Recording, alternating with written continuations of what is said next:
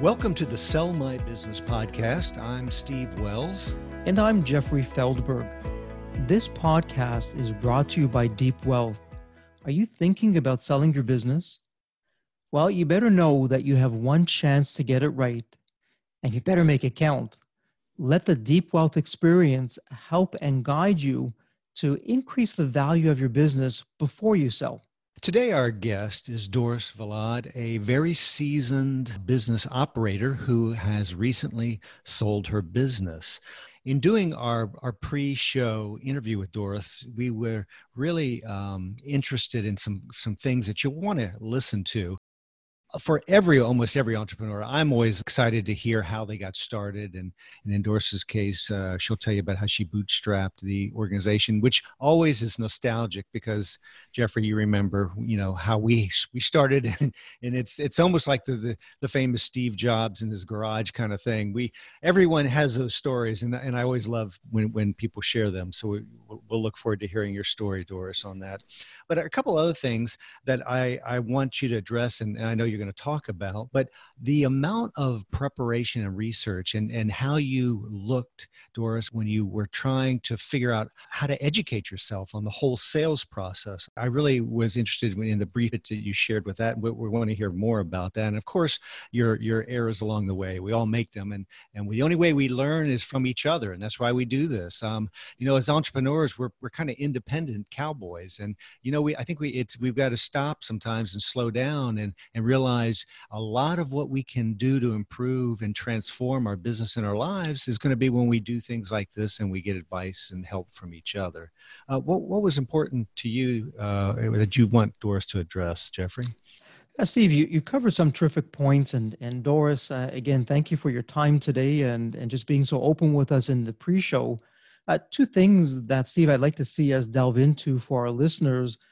Doris, you are obviously successful because you're smart, and you picked up early on that something most business owners in our experience at Deep Wealth, they just don't get. And we'll talk about this with you, of how you realized that the loyalty of your advisors were to themselves first and to you second, which is just brilliant. That's a page right out of our book.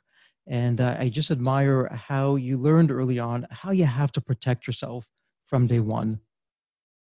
So, Doris, why don't we just jump right in there and start at the beginning? How did it all begin? So I started Malabar Super Spice in 1982 in a small 5,000 square foot warehouse. The company initially was set up by my parents for my brother.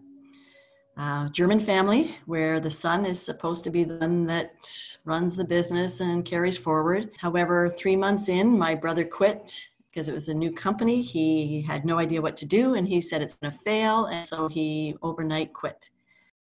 The reason the company was set up initially is my parents had a company called Modern Butcher Supply, which was a equipment company providing large equipment to the meat and poultry industry across Canada. And it was the first company of its kind, started in 1956. So they sold smokehouses, injectors, all kinds of large equipment. But every time my father sold a piece of equipment, the customer would say, well, where do we go for spices and seasonings? So that's where that opportunity came up. There was a need, it was identified, and Malabar Super Spice was created. So when my brother quit, I said, okay, I'll do it. Now, at that time, I had just moved back to Ontario with my young family. I actually went through university to be a doctor. So needless to say, I'm not a doctor.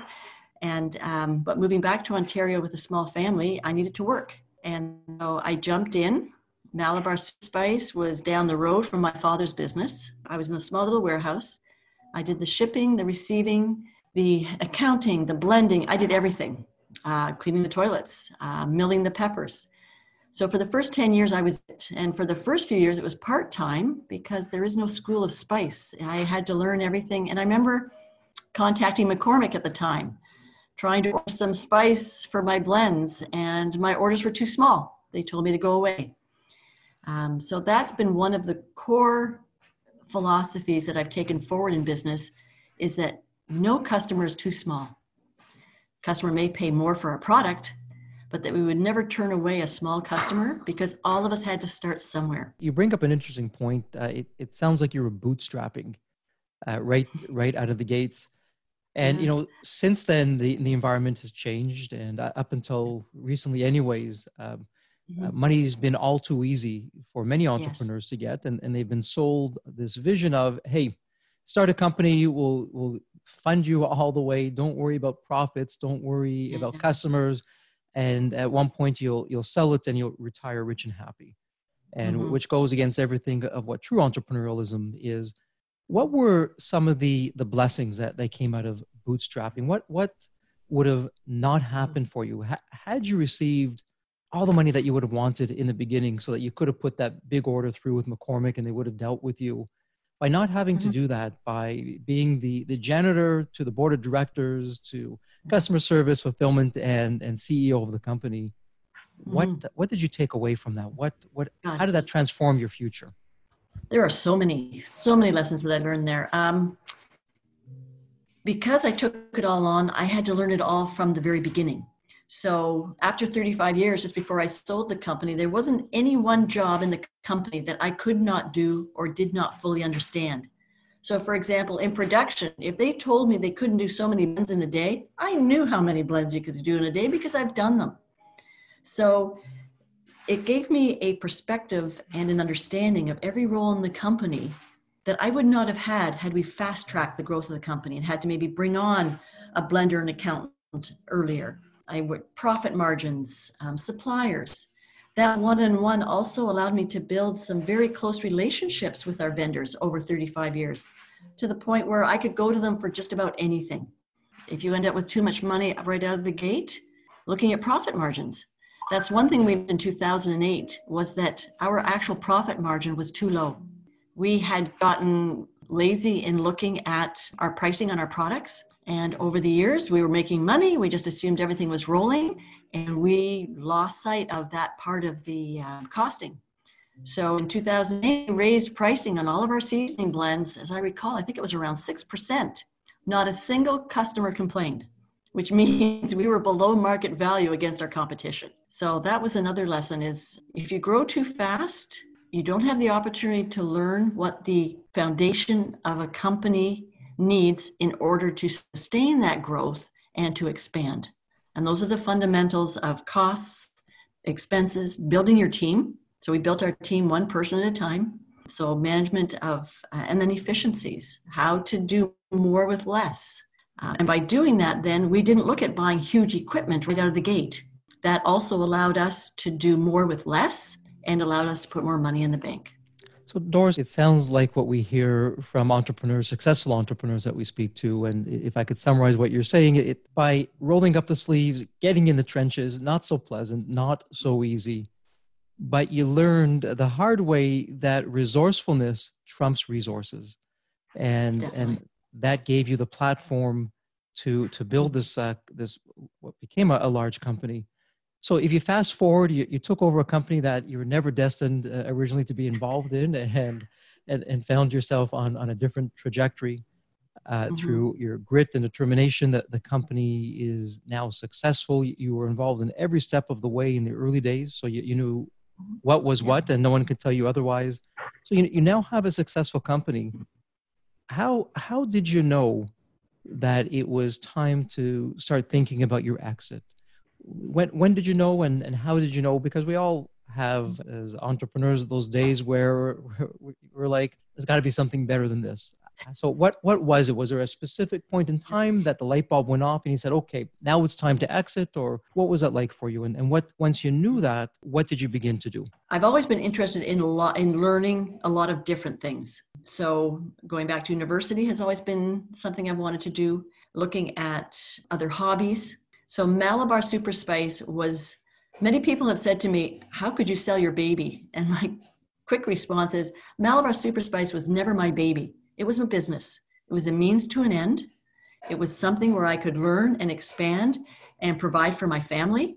But I have 3 children, and those are my babies. The business was never it. And 2008, I did turn the company around with the help of some key people on our staff and who I brought on board, but it also wore me out. I was exhausted after that. And at the same time, my father, just previous to that, was looking to sell his company. He had the equipment company, and it was very successful. And he was in his around 70, 71 at the time.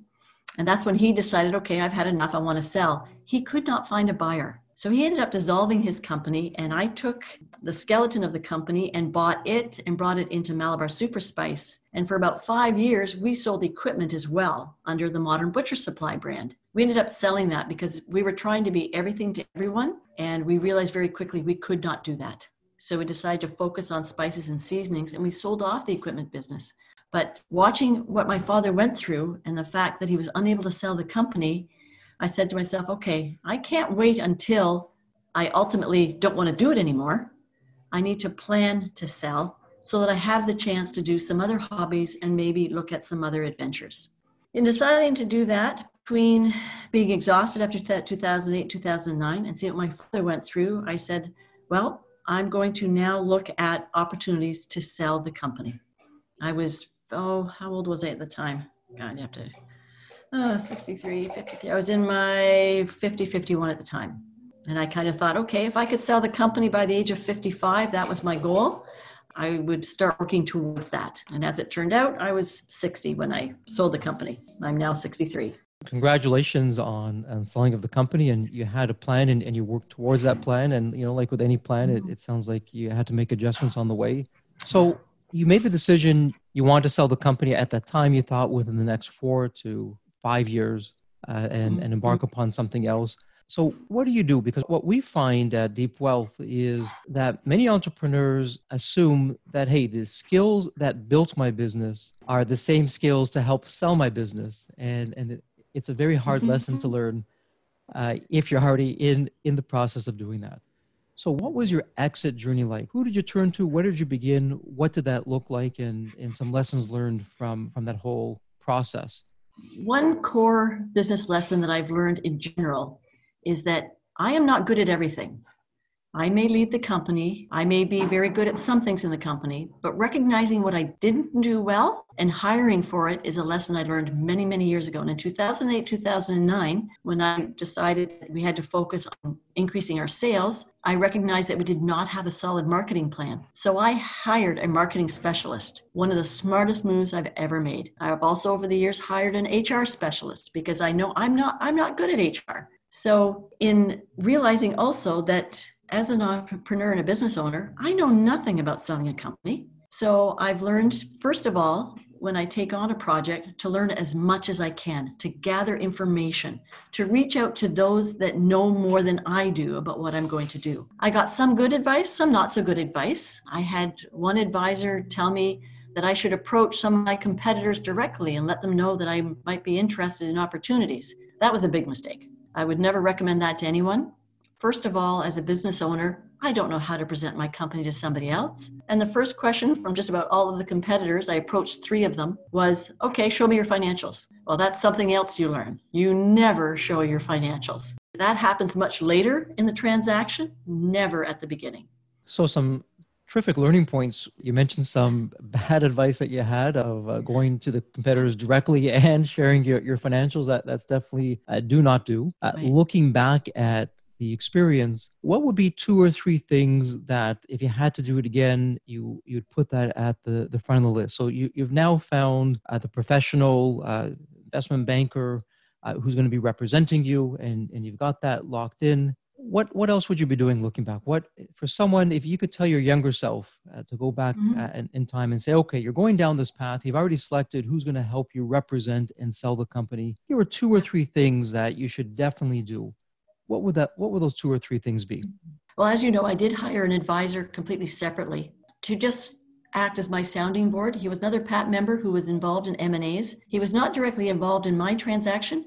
I just brought him on board. I hired him just to be my guide and my sounding board. And that was very helpful. I got quotes from 3 different law firms that were just all over the map. So really doing due diligence, very important. Never go with the first law firm, never go the first, well, even the first M&A company. Really do your homework. I think the most important thing I would say to myself is don't be in a hurry to sell. It's a process. It's going to take some time. It's got a learning curve. They're all looking out for themselves first. They're not looking out for me or my company. I'm a customer. They provide a service, but I need to own the information and the transaction. So for example, in looking back over the mounds of legal paperwork that came out of the final sales agreement, I should have looked at a few things a little more closely. I made some assumptions that the lawyer knows best and that he's got my back. Well, the law firm didn't fully understand my company. And so I put a little too much trust in some of my advisors where I really should have done my own due diligence and read everything a little more closely and asked a few more questions. But I was in a hurry to sell because it all looked so good. I was getting what I wanted. It was 6 times EBITDA and they wanted to close in 6 months. So I got all excited about the sale and I lost sight to some degree of understanding the process and maximizing my position. Some terrific learning lessons there, and my takeaways of what you're sharing is what's interesting is you became creative and you essentially hired an advisor to the advisors. We at Deep Wealth, we call that the chief exit advisor. That's our term, where you have someone who isn't directly a part of the process, but it's like your own personal board of directors. They report directly into you. Their loyalty is to you. And they have a lot of experience in mergers and acquisitions to tell you what you don't know or prevent you from going down a path that could potentially harm you and not be in your best interest. So that was one key takeaway that you did. And you also mentioned don't assume and you can't outsource the entire process to the advisors that you hire, just thinking that you're the number one interest. You're absolutely right. They're looking out for their best interests. And they're first and you're going to be second. When you're looking at the buyers, the potential buyers for your business, was there anything that you learned from there of I should be staying away from this type of buyer because of A, B, and C, and moving towards this other type of buyer because of these reasons? Any insights that you can share? We had one international buyer. They were also in the food manufacturing space. They were overseas. They were huge. They were in the middle of acquiring so many companies. Their president came to meet with me and he was all excited about buying Malabar. He put a letter of intent on the table. The initial price was excellent. It was very fair. However, the communication back and forth was not consistent. And some of the details were vague. He had one of his assistants then take on our M&A project, and I didn't feel comfortable. I wasn't getting answers to my questions. They gave us 235 due diligence questions. We replied back to all of them within 3 weeks. So we were really prepared for that, which in hindsight, we've been told is very unusual. And then they kind of went off the radar for 4 weeks. They would ignore my email. Then they came back and said, oh, no, we're still working on this. You should hear back. So I emailed back after about 4 months of back and forth and said, I do not wish to proceed any further. We moved forward with negotiations with one of those other two. So Doris, a few things that come out of there. So it sounds like you had your exit team assembled and ready because, I mean, my goodness, you had an encyclopedia of due diligence questions. Yeah. It also sounds like the company was running without you at that point. You had key people in on your team so that you could focus on the sales process itself, so that you can have a quick turnaround time. Firstly, congratulations on your exit, and you did a lot of things right. And this was your first go around at the time. You shared how you knew what you didn't know, and as a result, you spoke to people who did know, and that led you to find an investment banker to represent you and take you to market. You were prepared for due diligence. You had your exit team to help you through that process, and you prepped internally ahead of time. Your company was running without you. which I'm sure was important to the future buyer to know that once Doris Mm-hmm. was riding off in the sunset, that the company would still be there for another day to do bigger and even better things. And you hired what we call the chief exit advisor to give you some advice along the way, knowing that your exit team and your advisors, you're not necessarily their first concern. They're going to look after themselves first, and then you. And so all of those aren't so common out there. So congratulations. That's absolutely terrific. But no one's perfect. Things always happen along the way. It's a new skill set that you were learning. If there were one or two missteps that happened that you just wouldn't do, and whether speaking to other entrepreneurs out there or to your younger self, what would be one or two things that you'd say, whatever you do, don't do this? Don't rush to agree to different clauses in the sale that you're not comfortable with and that you haven't read thoroughly. From my remuneration after the company was sold, there's a lot of details that come into play. And in hindsight, I really should have negotiated more of the details rather than just accepting the terms that were brought forward. I was quick to agree to many of the terms, again, because I was so excited and so eager to actually sell the company. And I didn't fully recognize that negotiating the terms does not mean that the sale is going to fail in any way. And again, don't hurry. Towards the end, there was a couple of fine points that came up at the last minute. And there was some compromises made that in hindsight may not have needed to be made. Ultimately, though, my underlying philosophy going through it all is knowing the ultimate selling price and the terms with which I was being paid. I was very satisfied with both of those. And my voice to myself was, when is enough enough? And that's what I took with me through it all. Well, some wise words from an entrepreneur and business owner who has been in the trenches. So as we wrap things up, tell our community what you're doing now and where they can find you. So I stayed on with the company 2 years after I sold it, which is unusual. And in hindsight, I probably would not recommend staying on that long. The company asked for me to stay on, and I loved what I did, and I loved my team. So, but 1 year would have been plenty. So in the 2 years, there was a transition to a new president. And when somebody new comes in, everything changes. And so I would have done that part a little bit differently. But ultimately, yes, I am now out of the company. It's running under new management and going into some new directions, which is exciting for the company. And I certainly wish them and the team really, all the best. And what I've done since then is under the Malabar Group, Inc., I am now coaching business leaders and entrepreneurs to help to teach them some of the lessons I've learned and to provide them with a sounding board and a mentor that I feel is instrumental to growing a business. I did a lot of sports when I was younger and competitive sports. I was a competitive badminton player at the provincial level for a number of years. I always had a coach. I always had someone to push me to learn more, to practice more, and to continue to improve. And that commitment to continuous improvement, I then carried into running a business.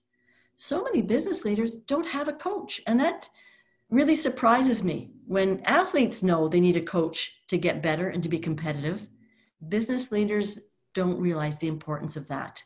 So that's what I am now focusing on and bringing to other business leaders and having a lot of fun with it. And it's nice to be able to share and to carry it forward. Well, Doris, that is terrific. And is there a place that you call home in the virtual world where people can find out more about you and your business coaching and what you're up to? Is there a website or a social media? And and we'll put those in the show notes. But what would that be? So it's malabargroup.ca. is my website. It just went live February the 1st because my last day at the company was January the 16th. Wow, you So didn't February waste the any 1st it went time. live. No, Congratulations. I prepared for it, right? So it's one thing I've learned is to be prepared and to get yourself ready. So website is up and running. Of course, now I'm in the middle of all the challenges that every business has now. I have some business leaders reaching out to me just for support right now.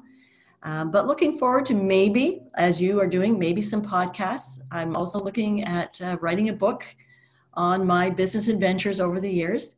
Certainly being a woman entrepreneur brings some unique challenges, but success is definitely available to those that see the opportunities and who believe in themselves. As a side note, when we were in Kenya last week, we visited the first college in Kenya, sponsored by and built by the Me to We group.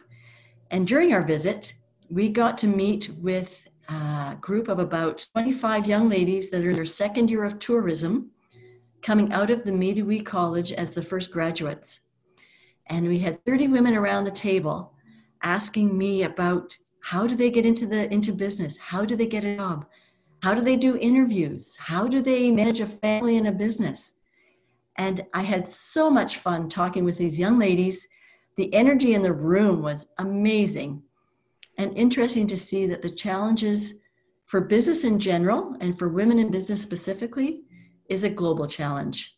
And they're rising to it in a small village where they don't even have running water. A medical clinic is an hour away. And they're excited about learning in college and going on in their careers. So that's been just instrumental now in providing me with additional energy as I move forward. Well, that's incredible. And it's incredible that you can take the entrepreneurial spirit to all the way across the world to raise the flag for female entrepreneurs, which we need more of. Well, Doris, you've been filled with lots of wisdom and wonderful takeaways. A terrific exit success journey for you. Congratulations, and wishing you only the best. Thank you so much for your time today. Thank you, Jeffrey. It's been my pleasure, and I wish everyone listening continued success as well.